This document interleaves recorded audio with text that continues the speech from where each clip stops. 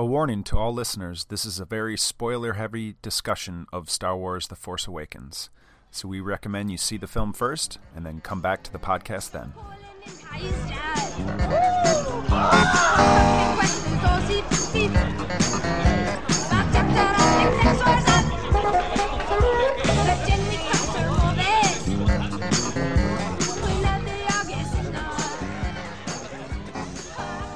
You are listening to the official podcast for The Playlist on IndieWire. I'm your host, Eric McClanahan, and joining me today to talk about Star Wars Episode 7, The Force Awakens, is Editor-in-Chief Rodrigo Perez and Managing Editor Kevin Jagernauth.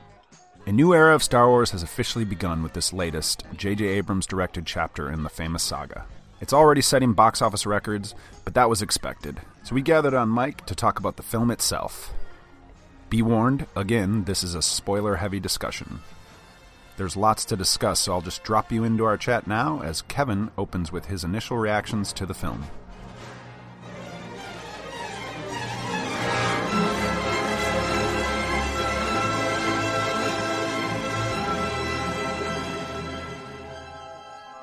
My initial reaction of Star Wars is sort of a pleasant surprise, actually. I kind of had covering the movie sort of every day for like a month, pretty much all of December.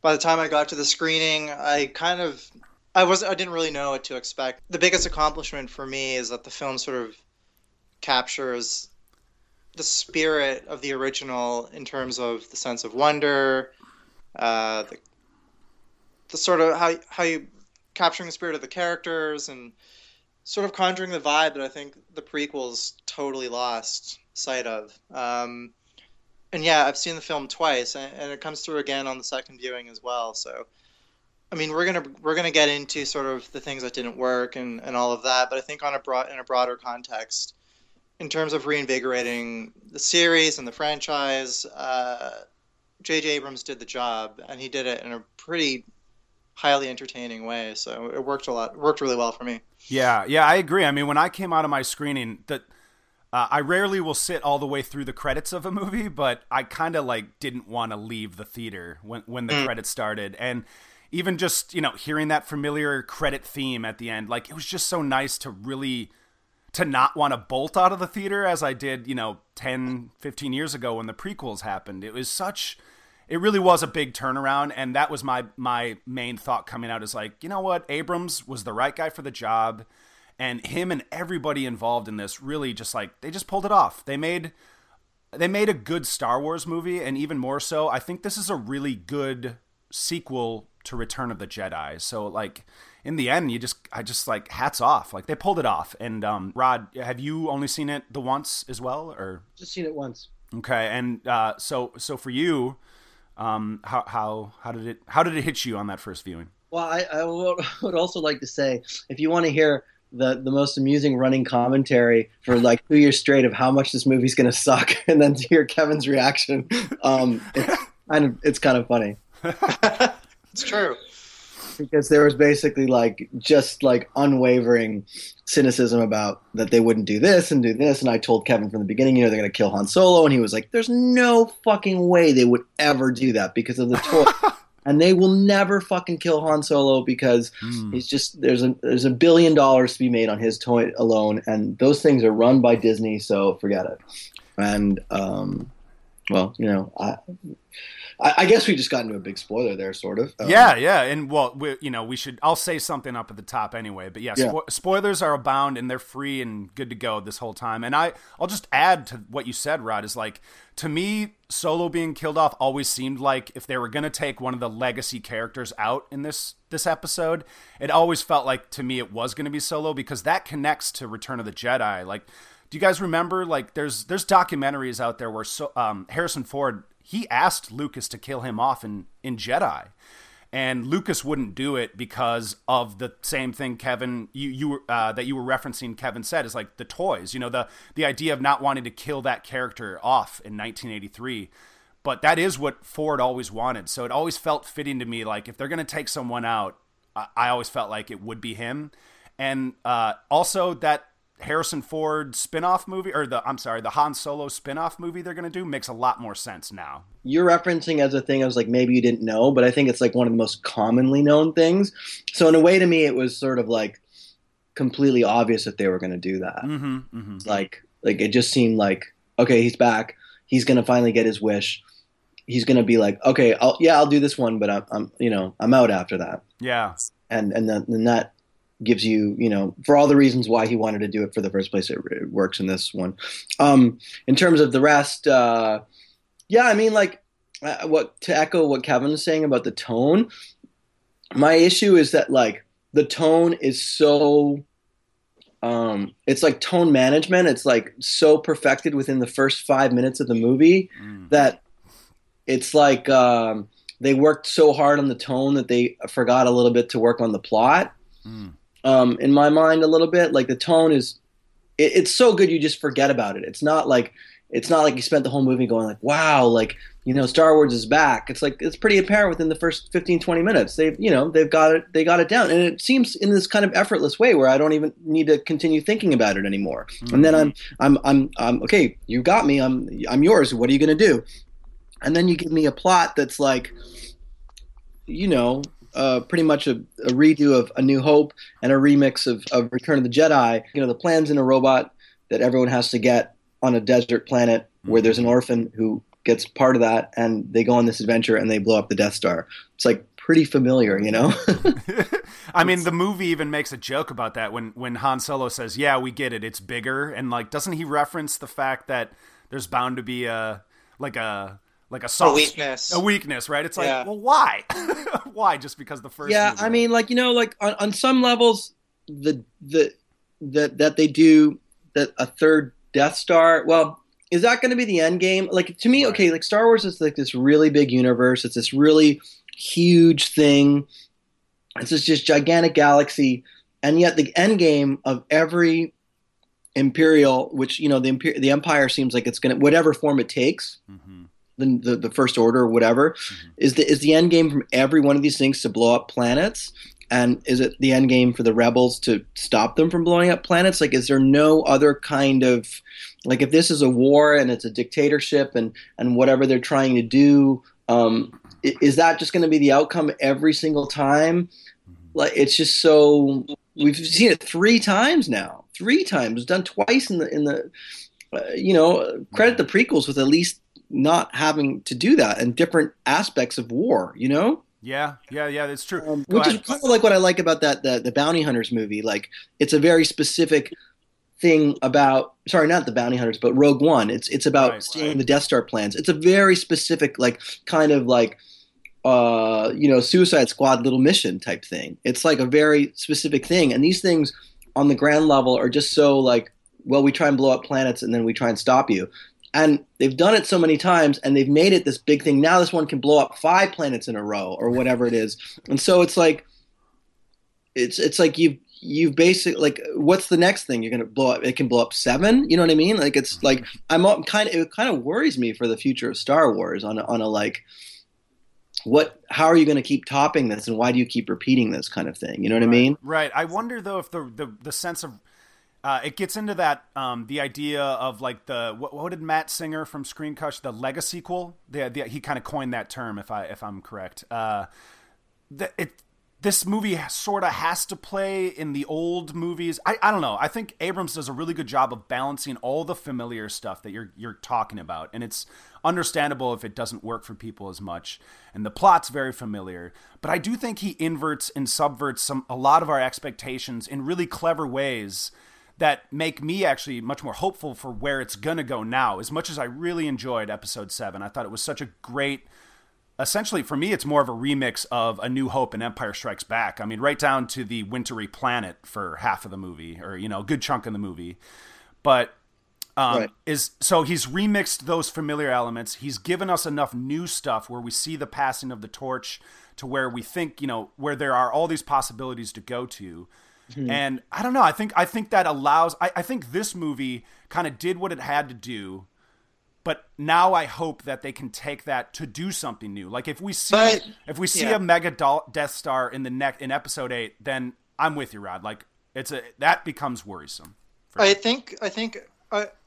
I'm with you, Eric, in terms of like I think there is a lot of opportunities to go into different directions, and the talk right now is how Ryan Johnson's movie is going to be so different, and he's really doing like that's sort of the angle they're taking on the next episode is that he's going to put his own stamp on it, and this and that. But I mean, the way things are set up with Luke being introduced at the end of the film, and Rey sort of discovering she has Jedi powers and all this stuff.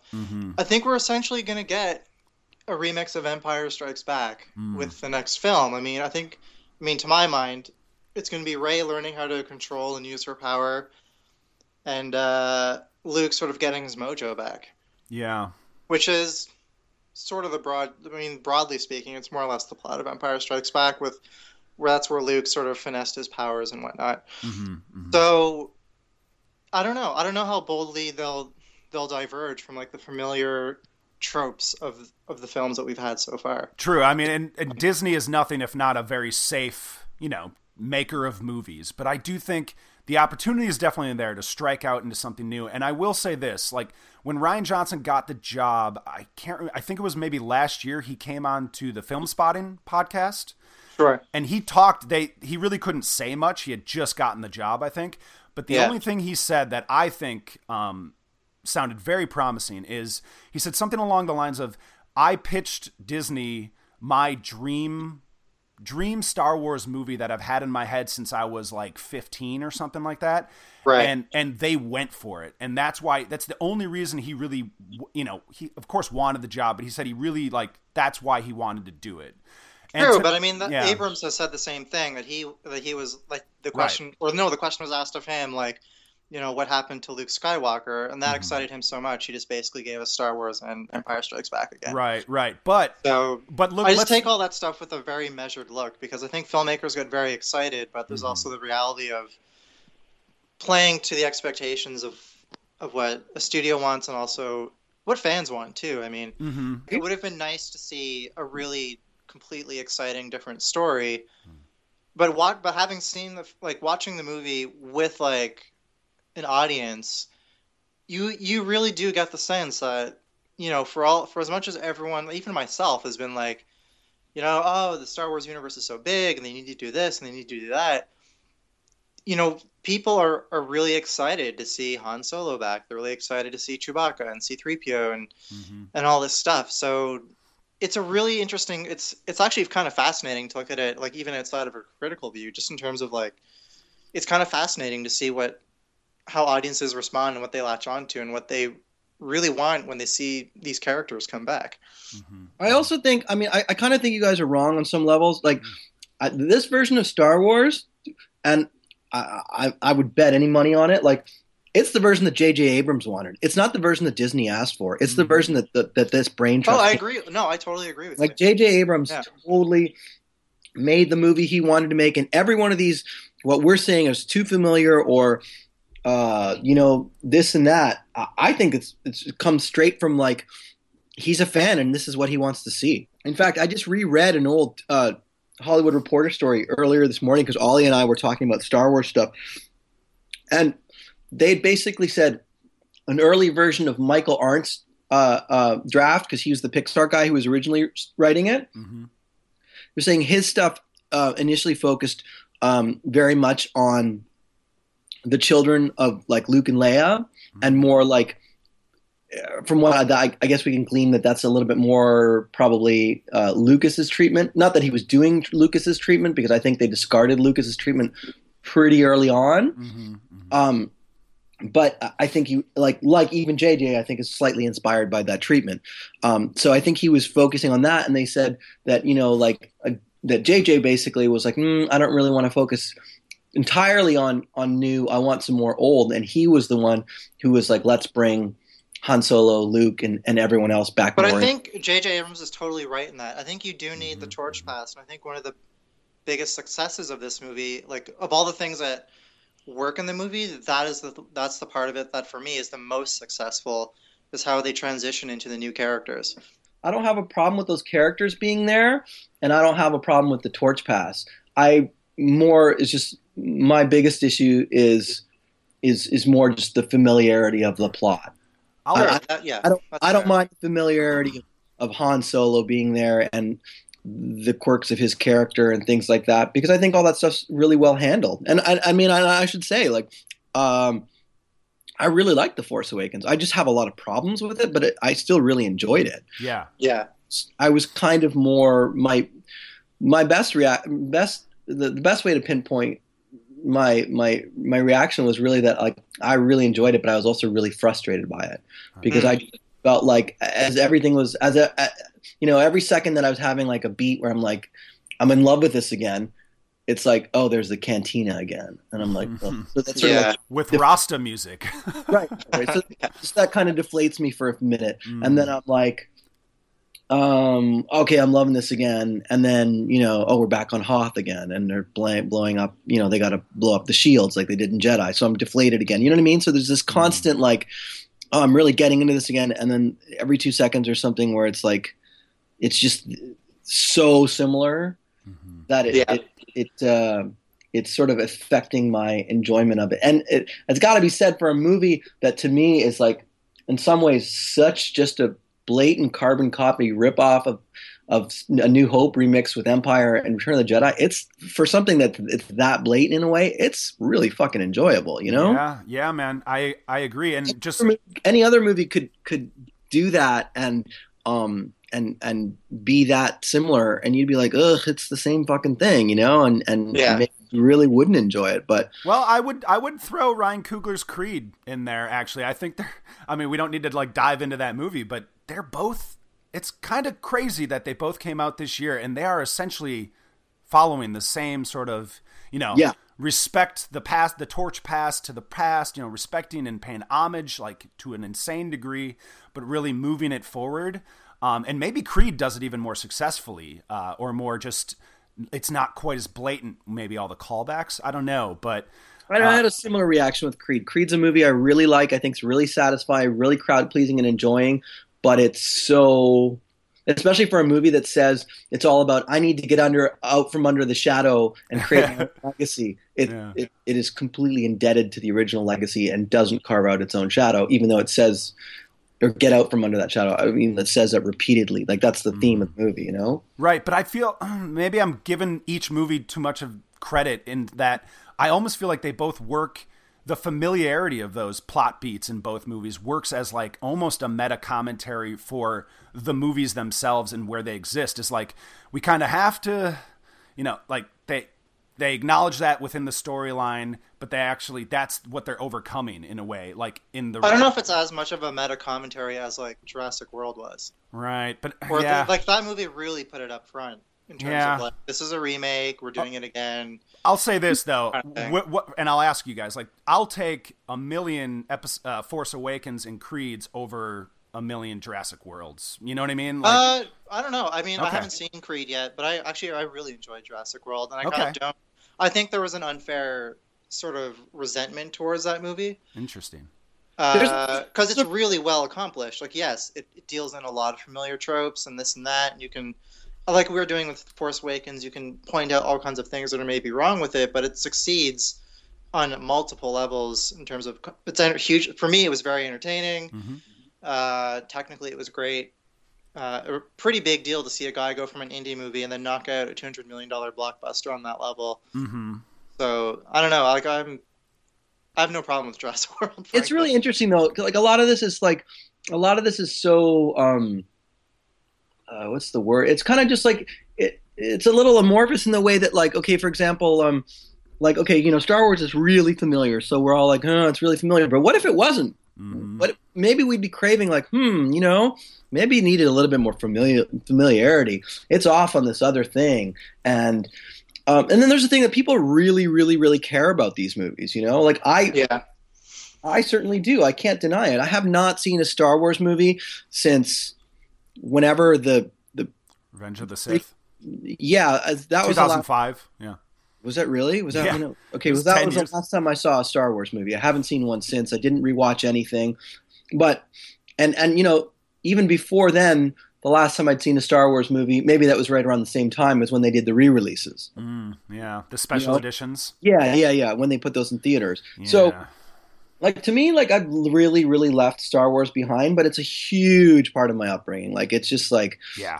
like it's everything to me in still in a way, even though I've like completely forgotten about it. It's like a childhood friend that I haven't talked to for 20 years. You know what I mean? It's the only VHSs I still keep on my shelf are the original. It's the first time I ever bought a movie was the trilogy. So yeah. Right. Part of the familiarity is like it's not just in the characters. I think it's like hearing a song you haven't heard forever, like on the radio, and then like you're transported back. I think the reason why the familiarity works is it has less to do with like the elements than the tone. If the tone was off, then none of it would work, or whether it was an old story or a new story. Right, right.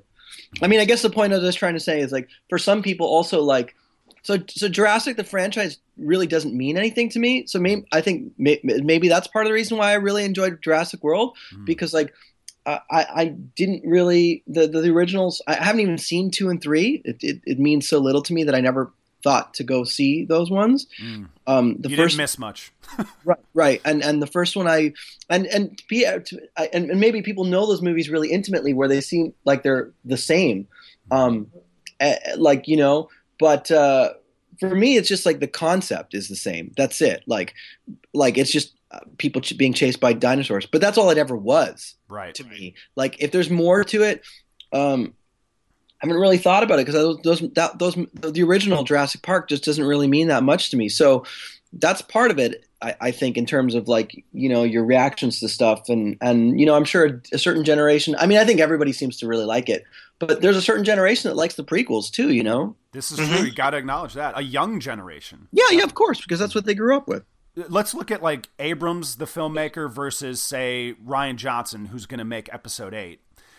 I mean, just look at their filmographies. And to me, that makes me feel that hope I was referencing for where it can go, especially with Episode 8, is Abrams is the remix, reboot.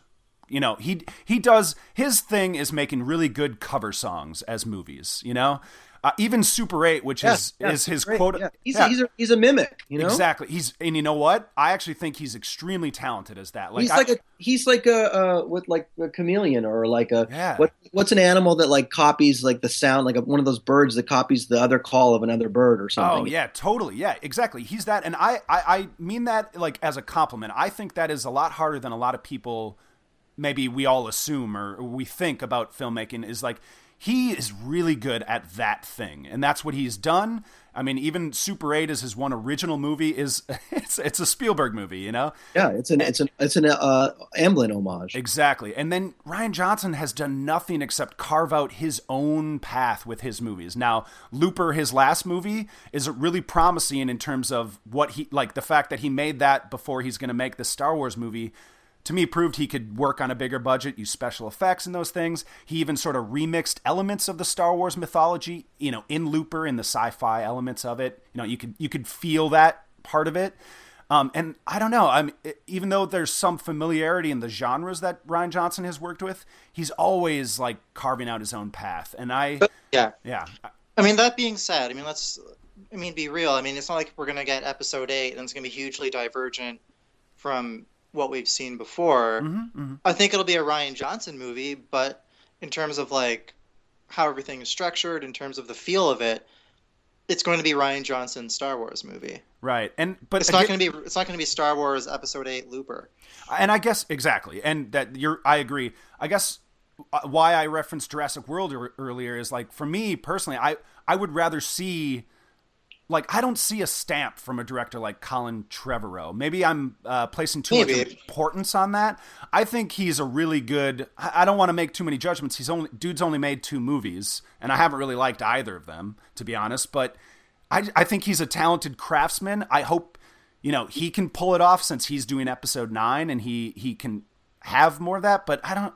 But I think for a fair comparison, you need to look at like the Mission Impossible franchise. Abrams made a Mission Impossible movie, and it like in every regard was just a Mission Impossible movie. And then Brad Bird made one, and same thing. It was just there's no stamp on those movies. They fit into like what a Mission Impossible movie is. I would say the directors get to place a little bit of their stamp on. Maybe. I mean, go back and actually don't. I think De Mission Palma is the only one who really put his Well, I mean, what about the awful part 2 that John Woo? I mean, why did John Woo have to shove doves into that movie? Because it was a John Woo movie. Well, it's because he puts doves in everything. Yeah, it's like lazy auteurism, that's what I expect or people expect.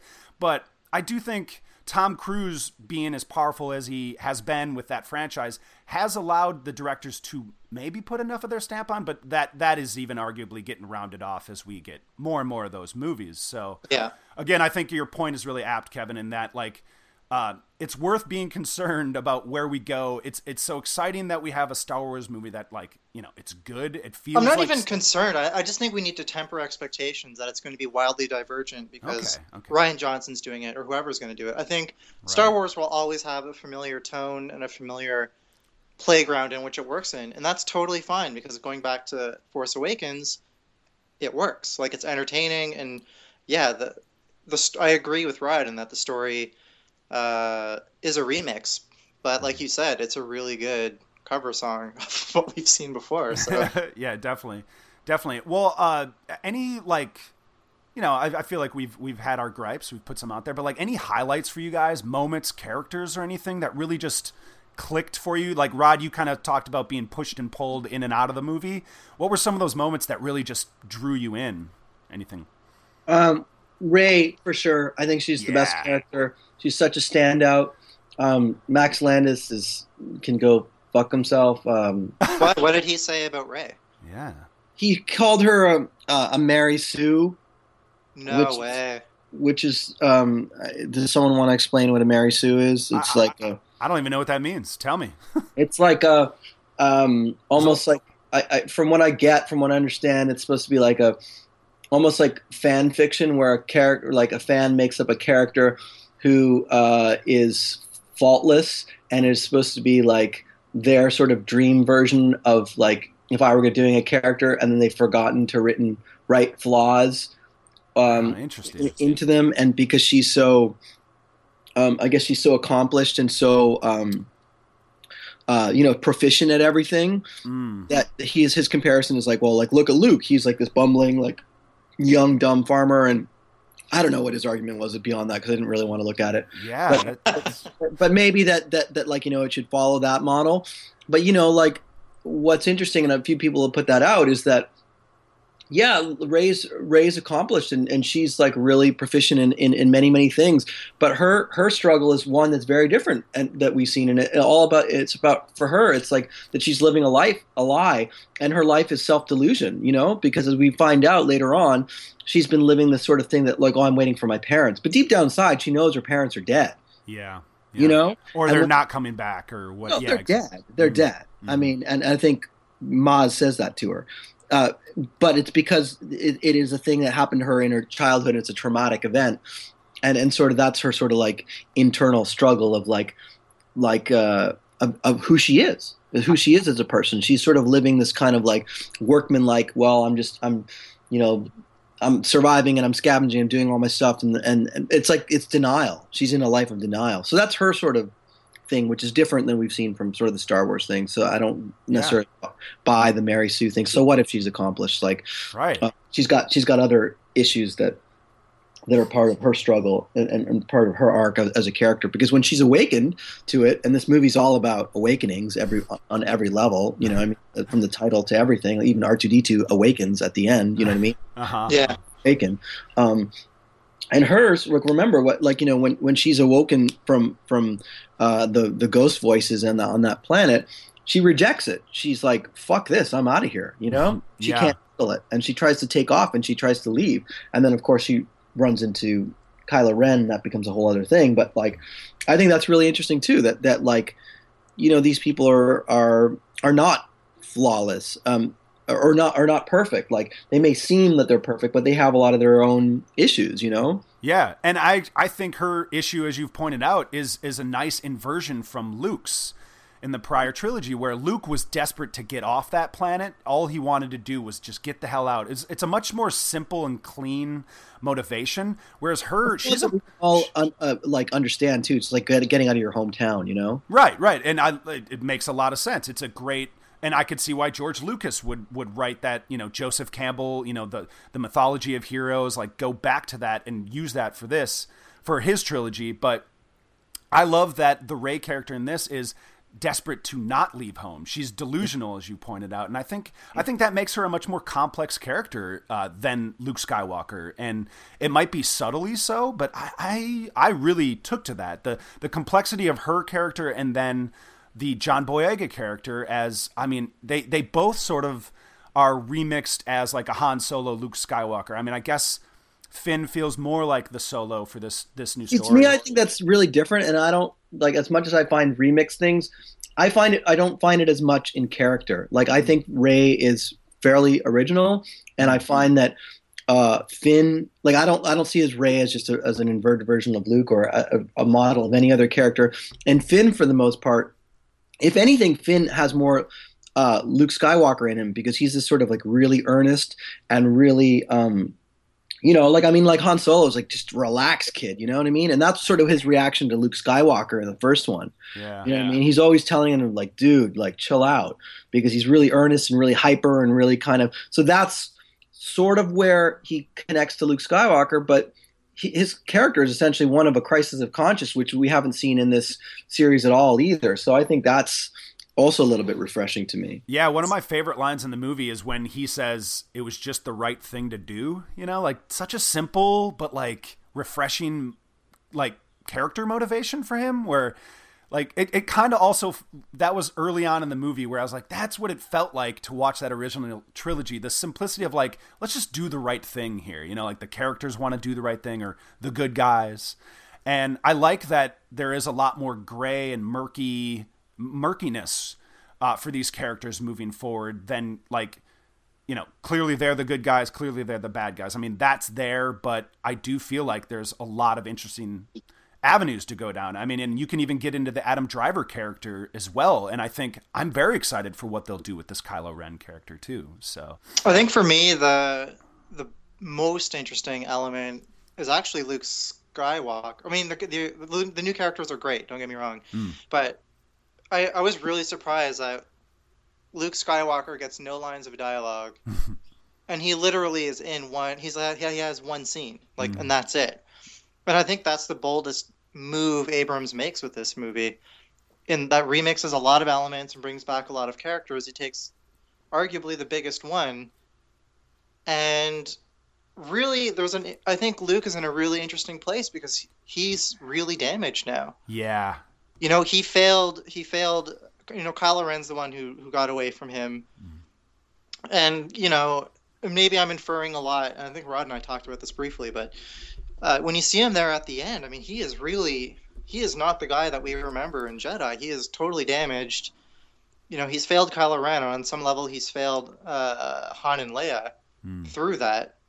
And I think that's a really powerful character to have going into the next film. Yeah, like him and Kylo are, I feel safe in assuming that they're going to sort of meet up at some point in episode 8. Yeah. And that should be just like, that should be juicy as hell in terms of like Kylo Ren now has he's killed his father, and that's going to, I think that's going to weigh on him, and there's so much that they could work with that in there. And Luke will feel responsible for that. Yeah. Right. I mean, that history that is just sort of spoken in like a bit of expositional dialogue that, he tried to build the Jedi back. Like, there's so much there. There's so much even in the simple first sentence of the crawl of this movie where it says, Luke Skywalker has vanished. I got chills down my spine. Yeah, that's great. Yeah. Yeah, I meit like really, like, compare that to the crawl of those prequels where it was like, trade routes and like political bullshit. Like, it was another like, oh yeah, we're in, the tone is established right away of like, ooh, like, what is that?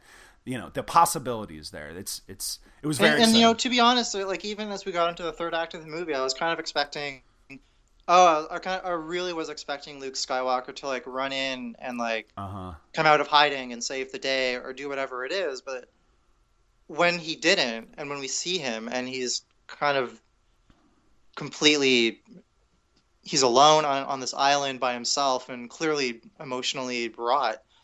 I think, like, for me, that was a really powerful moment to end the film on. Yeah, with the cliffhanger of, I love that he didn't even necessarily reach for the his lightsaber at the end. No, no, exactly. That was a really great visual, and that's another thing I want to compliment Abrams and his just everybody that worked on this movie is, I think visually he definitely, you know, we've all talked about it since the trailers were released, that he really captured the look and feel. But I even think he pushes it forward in a lot of way with these like long takes where there'll be action in the foreground on ground level. Like, let's say John Boyega, there's several scenes where he's running around, sort of gunfires everywhere. But off in the background, you've got this spaceship battle. And it's fluid, one long takes, and everything's framed classically, but the camera's able to move in a very new, modern way. Yeah, man, I just love that. And there's that great sequence where you see Poe like flying through the air, like shooting down rebellion fighters, and the camera like sweeps around. And as that's happening, you're right. Like in the background, on the foreground, there's still stuff going on the ground. Mm-hmm. And I noticed that when I saw the movie the first time, but I wasn't paying attention to Poe. I was watching what was happening on the ground. Yeah. And when I saw it the second time, I knew the scene was coming, so I was really able to sit back and watch it, and it's amazing. It's a great sequence. Yeah. I that's the reason I look forward to seeing this again, is just, you know, I know where the story goes. I know the twists and turns, the things that we've already mostly spoiled. Now I can focus on that other stuff, and that's very exciting. But also, like, man, I wonder what you guys think. Like, the way he visualized Han Solo's death, maybe it's a little bit silly. Maybe at times the long bridge that they're on feels almost like we're at the end of Episode 1 when Darth Maul fought the Liam Neeson and Obi-Wan character. It felt a little bit like that, but the way he visualized, since the giant Death Star is like soaking up the sun, like I loved, it's on the nose, but it's so perfect thematically of like the sun got drained, and that's when Kylo went back to the dark side. It happens quick, but like that he could use a visual to comment and complement what we kind of knew was coming, you know, like just that inevitability of it. It's just a beautiful visualized moment. It also kind of reminded me of some of the stuff that like Lord of the Rings stuff that Peter Jackson did, you know, like just the way it was constructed, that scene.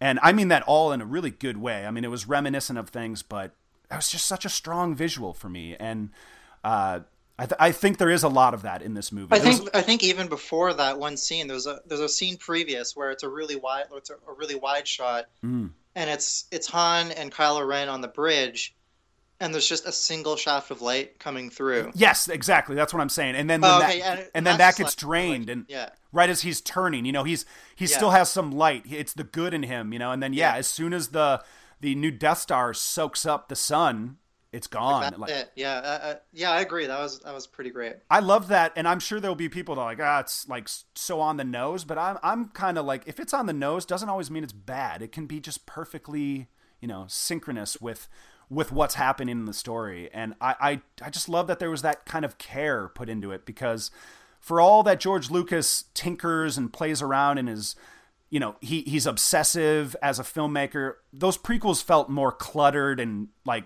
just throw everything at the wall. There's a sort of general overall fakeness to the look of everything that just is not there in this movie. And well, I think it goes back to feel, where it's like, I think those prequels are very technology driven, but not necessarily in the service of putting forth an emotion or a feeling or anything like that. Yeah, he was not interested in emotions in those movies.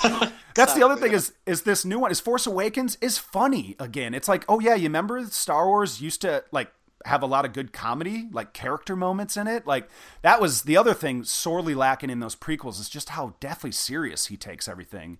And the attempts at humor were pretty lame and childish, you know, like Jar Jar stepping in shit, or weird droid humor, you know, like all of that's forsaken for character moments, for Han Solo having a wise ass line that he spits out, or just enjoying shooting, you know, Chewbacca's crossbow. I loved little moments like that. Yeah.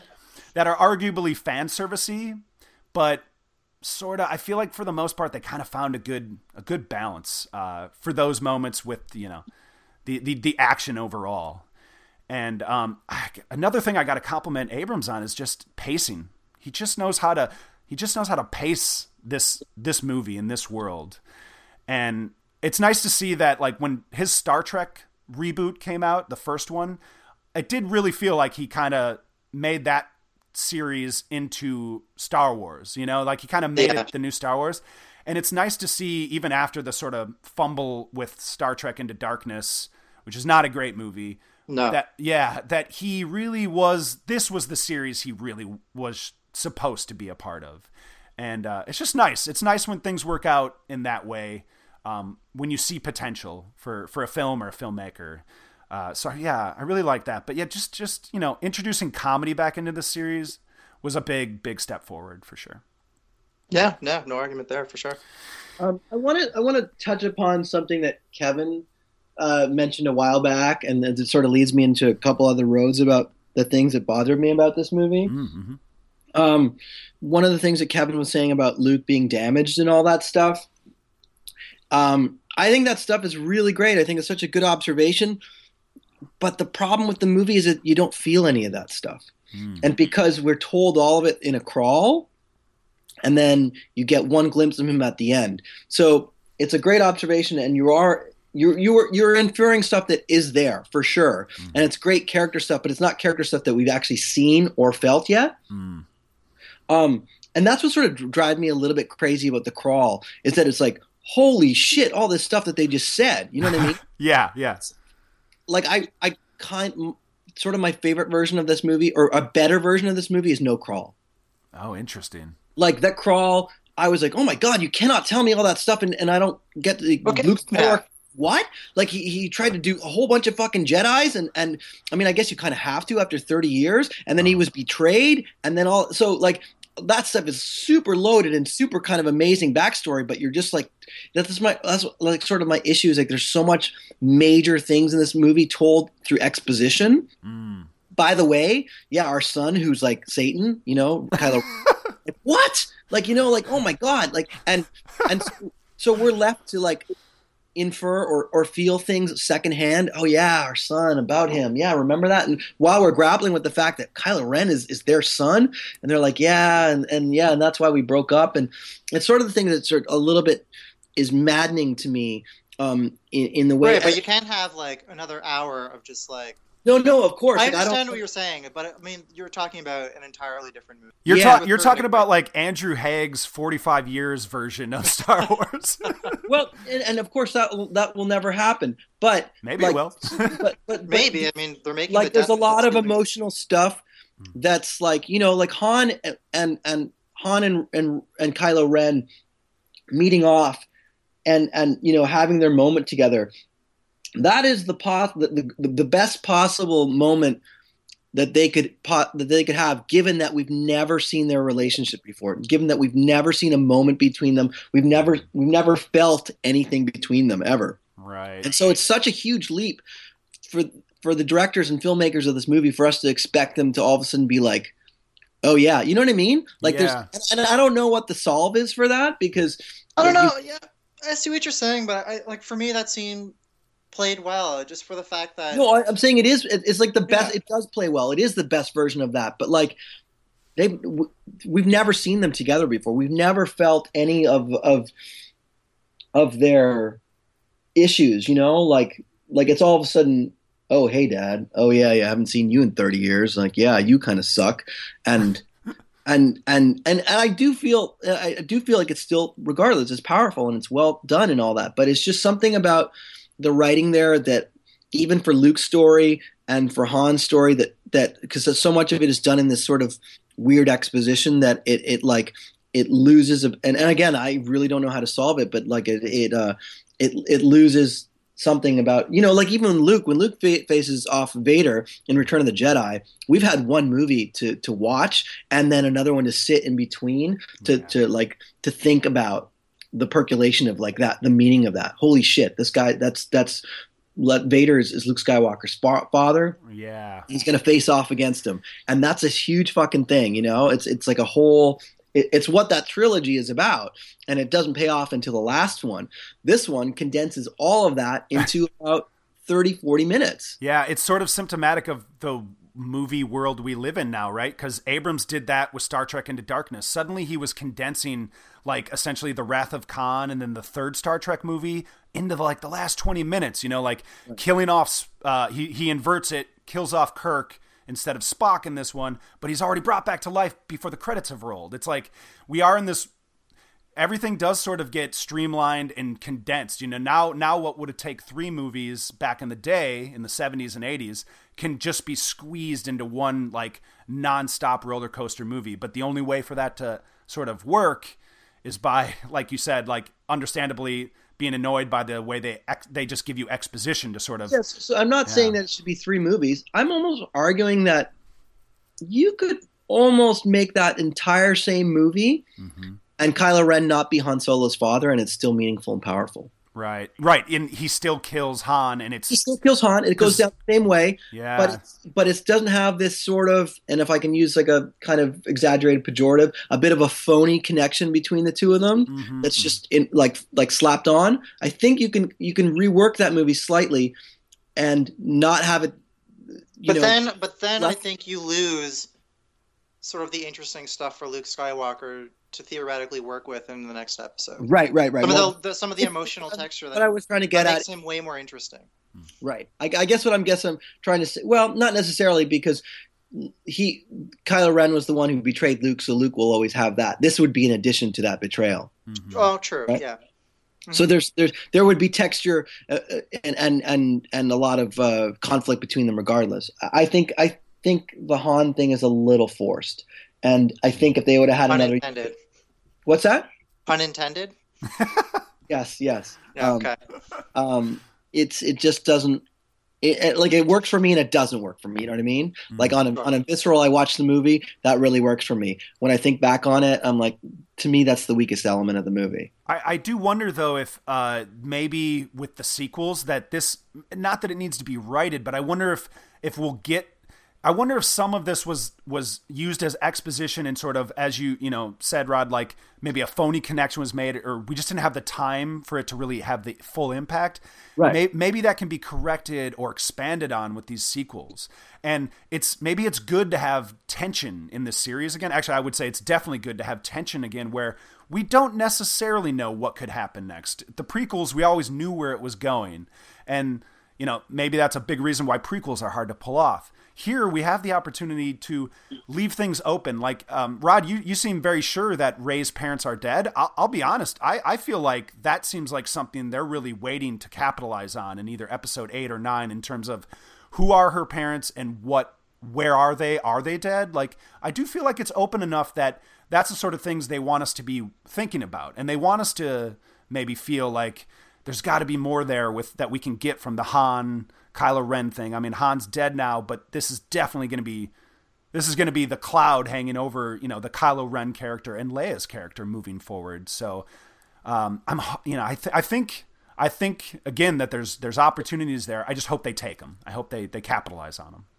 I guess to my final point about what I was starting out, the thing is, like, I think everything that Kevin said about Luke is really great, but I don't think we felt any of it yet. And so, maybe that'll be explored in the next one.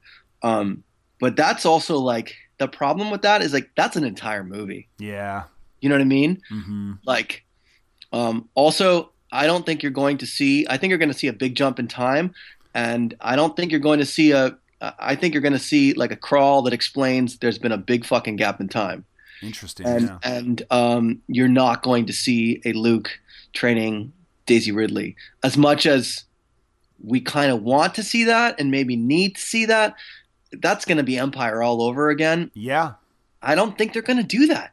I think they're going to like, I also just kind of would love to see like no crawl for a minute and just like opening sequence, like a battle or something going on, like movement, running, and then the story. Like, that's what I kind of liked about Star Wars in some ways too.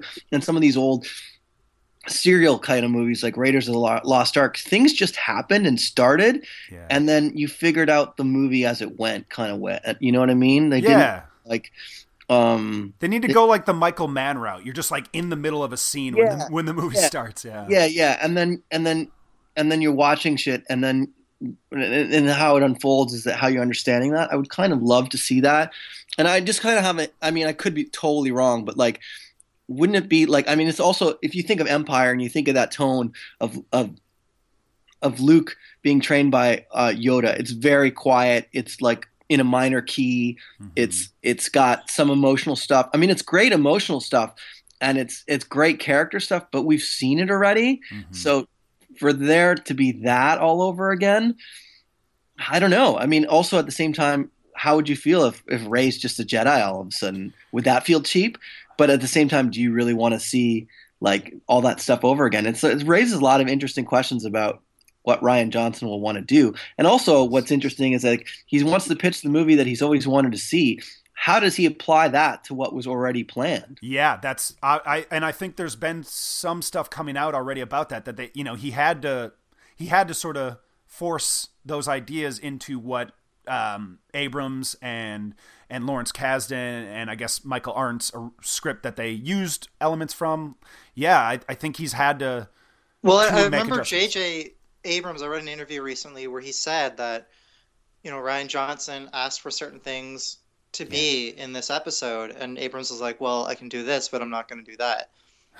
So it'll be interesting to see like what that actually means in practice. But you know, those were the kind of challenges that George Lucas had in 1977, beyond all the technical challenges he had, right? And I think this is no original statement I'm making here, but that was what a big reason those movies were as special, I think, as they are, is the limits that he had. And once George Lucas had full control and had enough money and the technology had caught up to what he might have wanted to do, that it limited him as a filmmaker. So I guess I'm just the big optimist on this episode. I'd like to think that these challenges are good for filmmakers. And if Rian Johnson has to rethink his idea, his very special and personal idea, it could be for the better.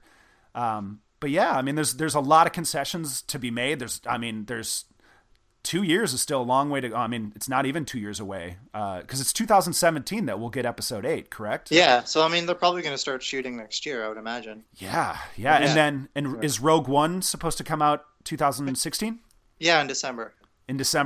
Yeah. And that, I mean, Rod, I think you might get your no crawl desire in those offshoot movies. That would seem like where they'll be able to be, you know. No, I think I mean, well, at least not in the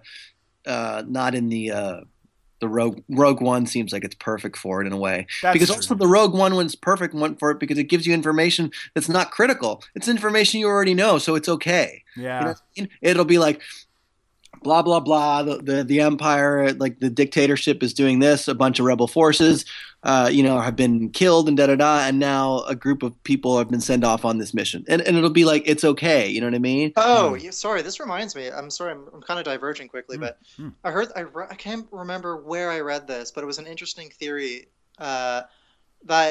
You know how we have Max von Sydow at the opening of this movie for apparently no reason? Yeah. For some reason, I read this online where someone was pitching the idea that Mads Mikkelsen's character in the Rogue One will be related to, or actually be, Max von Sydow's character in Force Awakens. Yeah, it did seem that I read that too, and that seems like a good possibility, especially like why bring Max von Sydow in? Yeah, for what seemingly is like a nothing role, unless he has like a larger connection to something. Yeah, to die. They just cast him to die in 5 minutes. Yeah, I think there is a lot going on there, and it's. Do they really need to do that? I mean, I guess it would explain a little bit. No, they don't need to at all. Like I think it's a terrible idea. But... You know what else they don't need to do is I'm just hoping and. You know, maybe I'm just hearing this from other, like, I listened to the Slash Filmcast, pretty much their whole 2-hour review of this movie, and a lot of them seemed pretty certain that that Rey is like Luke Skywalker's daughter, and I for one, I hope they don't feel the need to make everybody fucking related to everybody, you know, like I was leaning in that direction too, to be honest. Really? Yeah. Like straight up, just from watching the movie, you got that sense. Yeah. I mean. It seems like there are lines that the what's the like new Yoda type character, Maz Kanata? Yeah.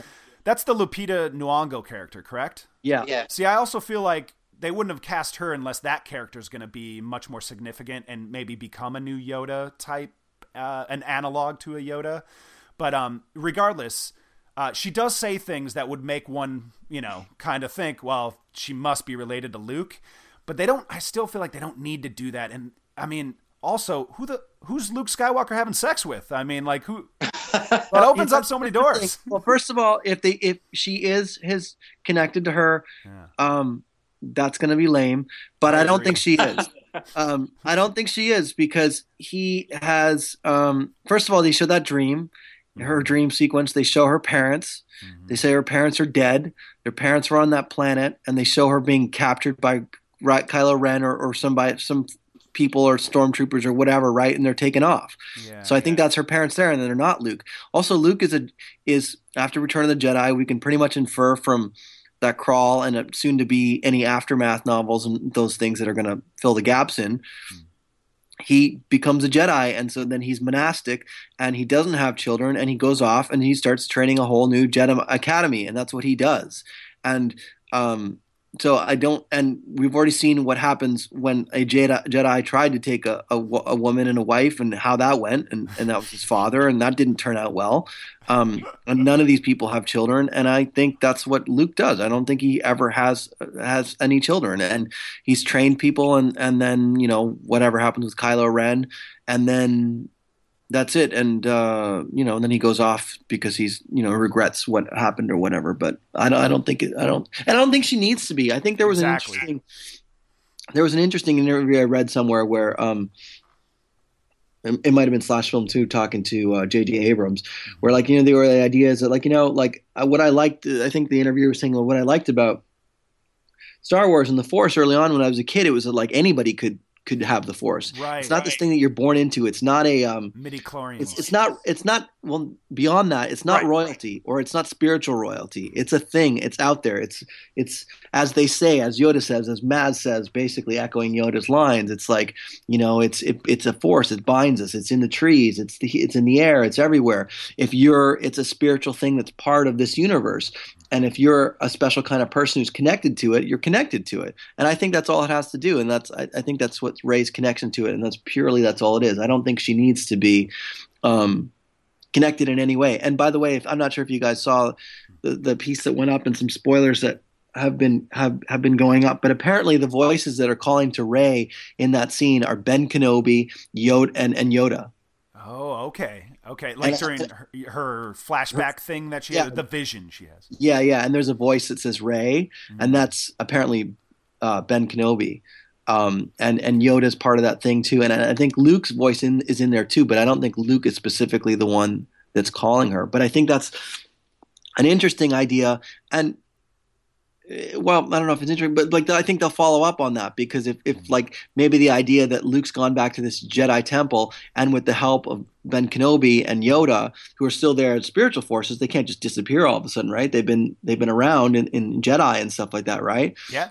They are. My theory is that the three of them have been at that Jedi temple, using it as some sort of like crazy antenna thing to search the universe for other people who may have this ability or have the potential to have this ability. Yeah. And that's where they found Rey. And I think that's all it has to do. I don't think it has to do anything with lineage to any of these people. Yeah. That's what I'm hoping for. I'm with you. It's not needed. And if they do the familial connection, it's just going to feel more like a regression into the old, when really I hope that moving forward we get much more of the new possibilities, because it doesn't need that baggage. The Rey character doesn't. I think we've got the familial connection in exactly Kylo. Right. And I think JJ wisely said, because I think Arndt was trying to have the children of everybody, and I think JJ said, how about just this one? You know what I mean? Not right. Everybody needs to have children. Not every if this would have been Lucas's story, it would have been probably not that similar to some of those novels where there's Luke has children and Han and Leia have children and everybody has children, and those children become they become the new characters. Right, which, again, another problem I found with the prequels was the way he shoehorned Boba Fett's origin story, and he's all connected to everybody. It's just an over-reliance on that that's not needed, and not everybody's.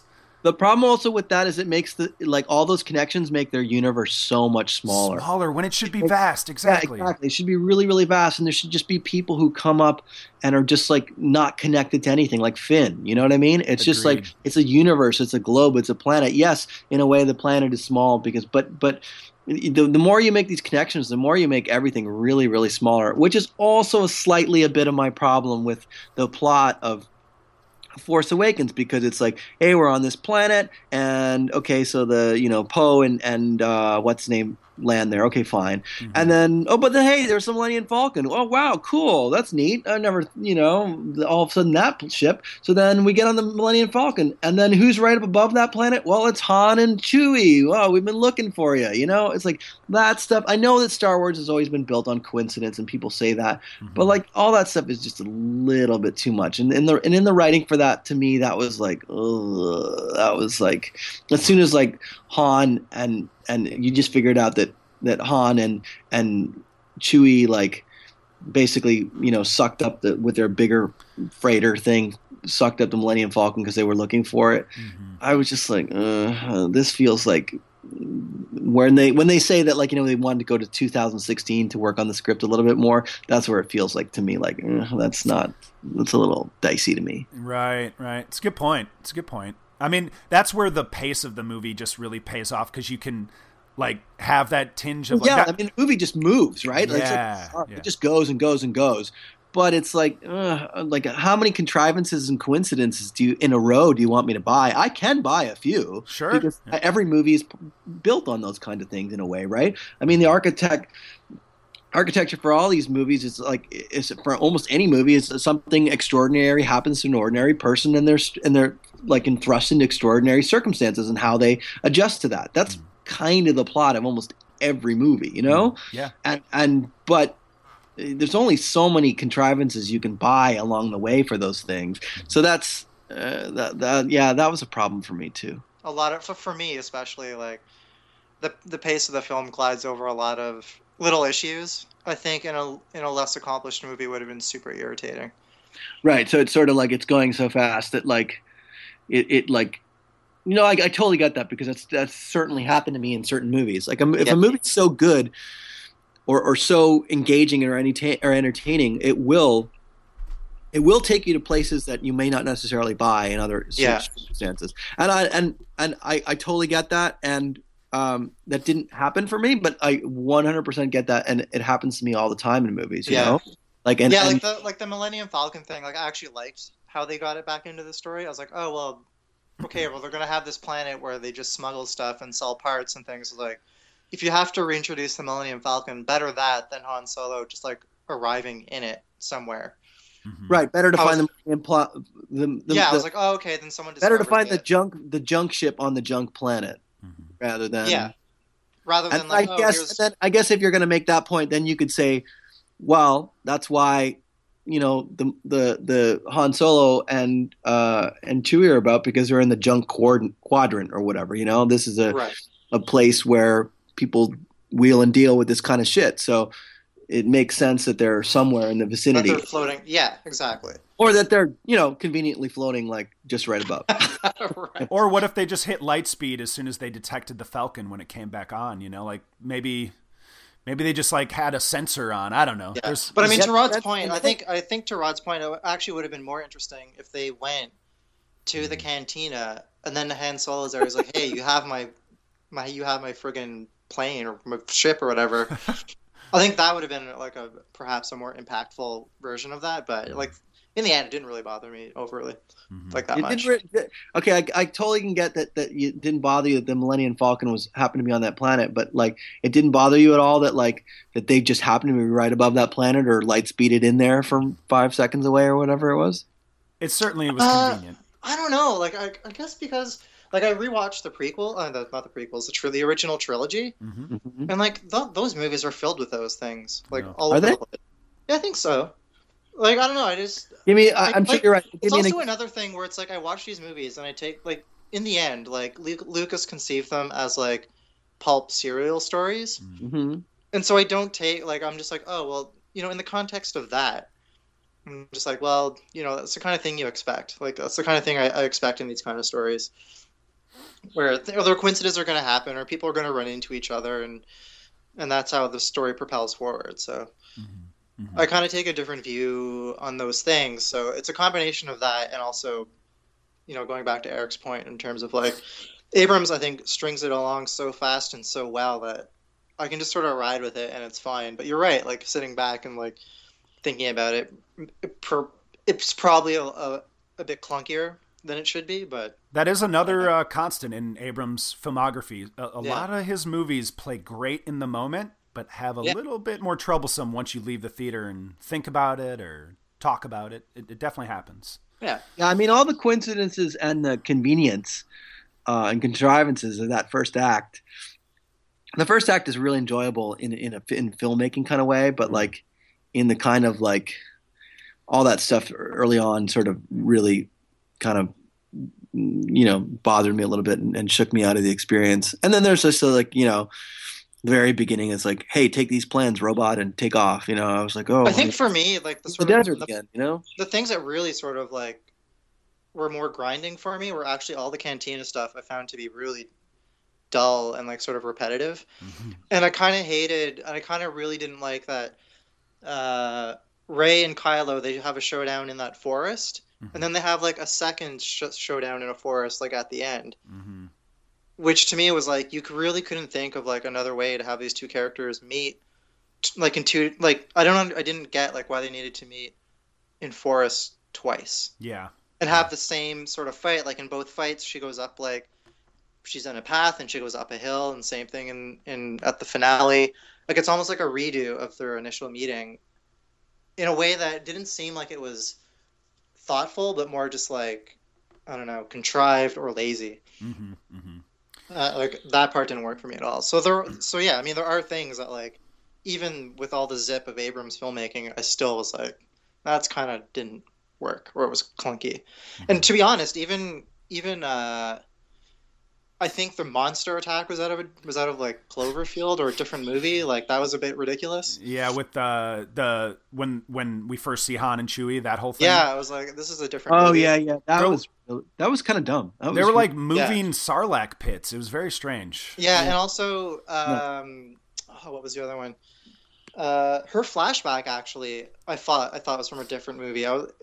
It wasn't like whatever it was meant to convey, like as we've clearly had this discussion, it wasn't exactly clear, and even the style of it was jarring from the rest of the film. Like it didn't fit in very well to me. Well, so if to me it's fairly clear, but if it's not clear, I think then it's successful, because I think it's meant to not be clear, and I think it's mm-hmm. meant to be mysterious and vague, and to me it's not really. But I think that's what it's. I think it's a case of it's Abrams' tendency to be sort of like, to have a sort of mystery box, and there's times when I think he overplays. He totally overdoes it. And I think that scene overplays his hand a bit.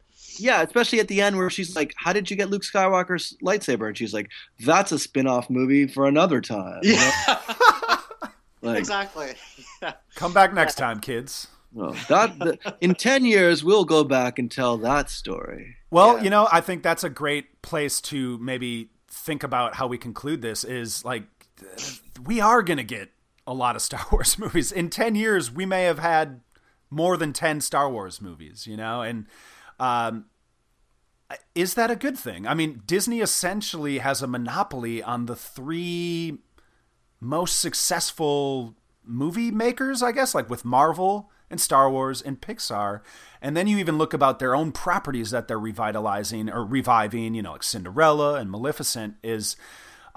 I don't think this is gonna happen, but I am a little fearful for like Disney becoming the evil empire of the big movie world. Like I don't want all big movies to be from Disney, and I can counter myself by saying at least like you look at like Universal, they had a really strong year this year, so I guess it looks like competition is healthy, but I guess I just don't want, as exciting as it is that Star Wars is back, I just don't want all movies to be Star Wars. Well, here's the thing. Here's why Marvel's successful, and here's why their movies are successful, and continue to be relatively successful even on a creative level. Although I know they drive kind of Kevin mad, is that they're essentially like, they do less big picture and they do a lot of small picture. They do a lot of little adventures for every little character. And then every 4 or 5 years, they do their big movie, which ties everybody together. Star Wars is the opposite. Star Wars does like, it's a big Avengers movie every single time. You know what I mean? Mm. And so if Star Wars wants to exist and expand and not like burn itself out, you can't do Avengers every 2 years. You got to have like smaller smaller stories, character driven stories that like that's how that if they're gonna succeed, they're gonna have to do it that way. It can't just also necessarily be spin-offs. You got to tell like the Rogue One is a spin-off, but it's a smaller tale of something that happens, and they drill down on that. You know what I mean? Mm-hmm. Sort of like Captain America: The First Avenger or whatever. It's a smaller scale story, and because otherwise it's going to be and then Death Star 4.5 can blow up 10 planets. What are you going to do about it? You know what I mean? Because then like there's not much room there. So I think they need to like really branch out and try and figure out a way to do like. It's like the smaller, like it's almost like, like that's what's going to happen. You're going to do episode 8 and there's going to be a big crawl and you're going to be like, holy shit, all that stuff happened. And it's like, it's almost like that movie needs to be made rather than making the leap. Yeah. You know what I mean? Yeah. They need to start telling the stories in between because they're like, they can be just as interesting. And then you can introduce new characters in there. You can have different adventures. You need to do, I think that's how they do it, but I don't know if they're going to. Mm-hmm. Speaking to your worries, Eric, and to Rod's point, I think he's totally right. I think both for Marvel and for Star Wars and like I may not like the Marvel movies, but hey, listen, people are liking their stories and they're successful at it, so kudos to them. Mm-hmm. And I think, I'm all for these things continuing if the stories are great, and that's fine. But in terms of your concern of Disney monopolizing the market of blockbusters, I mean, audience taste ebbs and flows, so this will be the thing for a while, and that's okay. But I'm not too worried about it.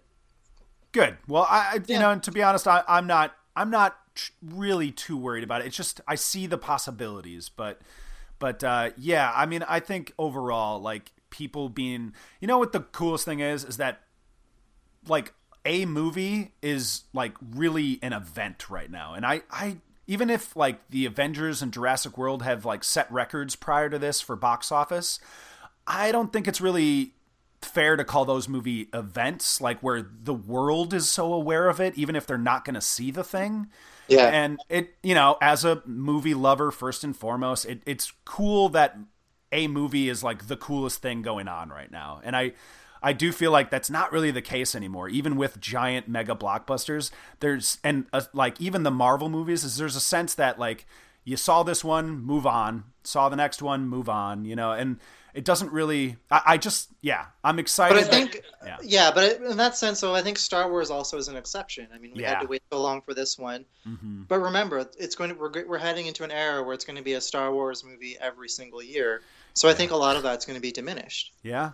So it'll be interesting to see how it all unfolds. But I think we can all agree that like they did a good job with this first one to episode 7 here to get the ball rolling on this new franchise. And I'm excited to see it again and the others. So I hope they don't fuck it all up. Really.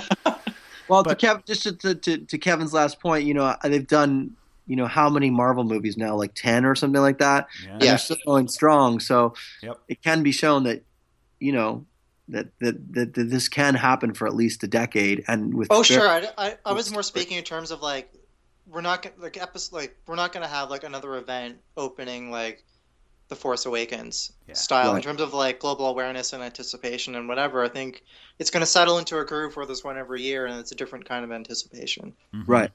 Yeah. Yeah, and I would say that Rogue One is going to get a nice boost in the box office because people are really liking this Force Awakens. Oh, sure. Yeah. So it'll be fun to see how it plays out. I think we should wrap it up there, guys. What do you think? Yeah, that's good. All right, cool. Well, I just want to thank you both, Kevin Jaggernaut and Rodrigo Perez, for coming on this podcast, and we'll see you again next time.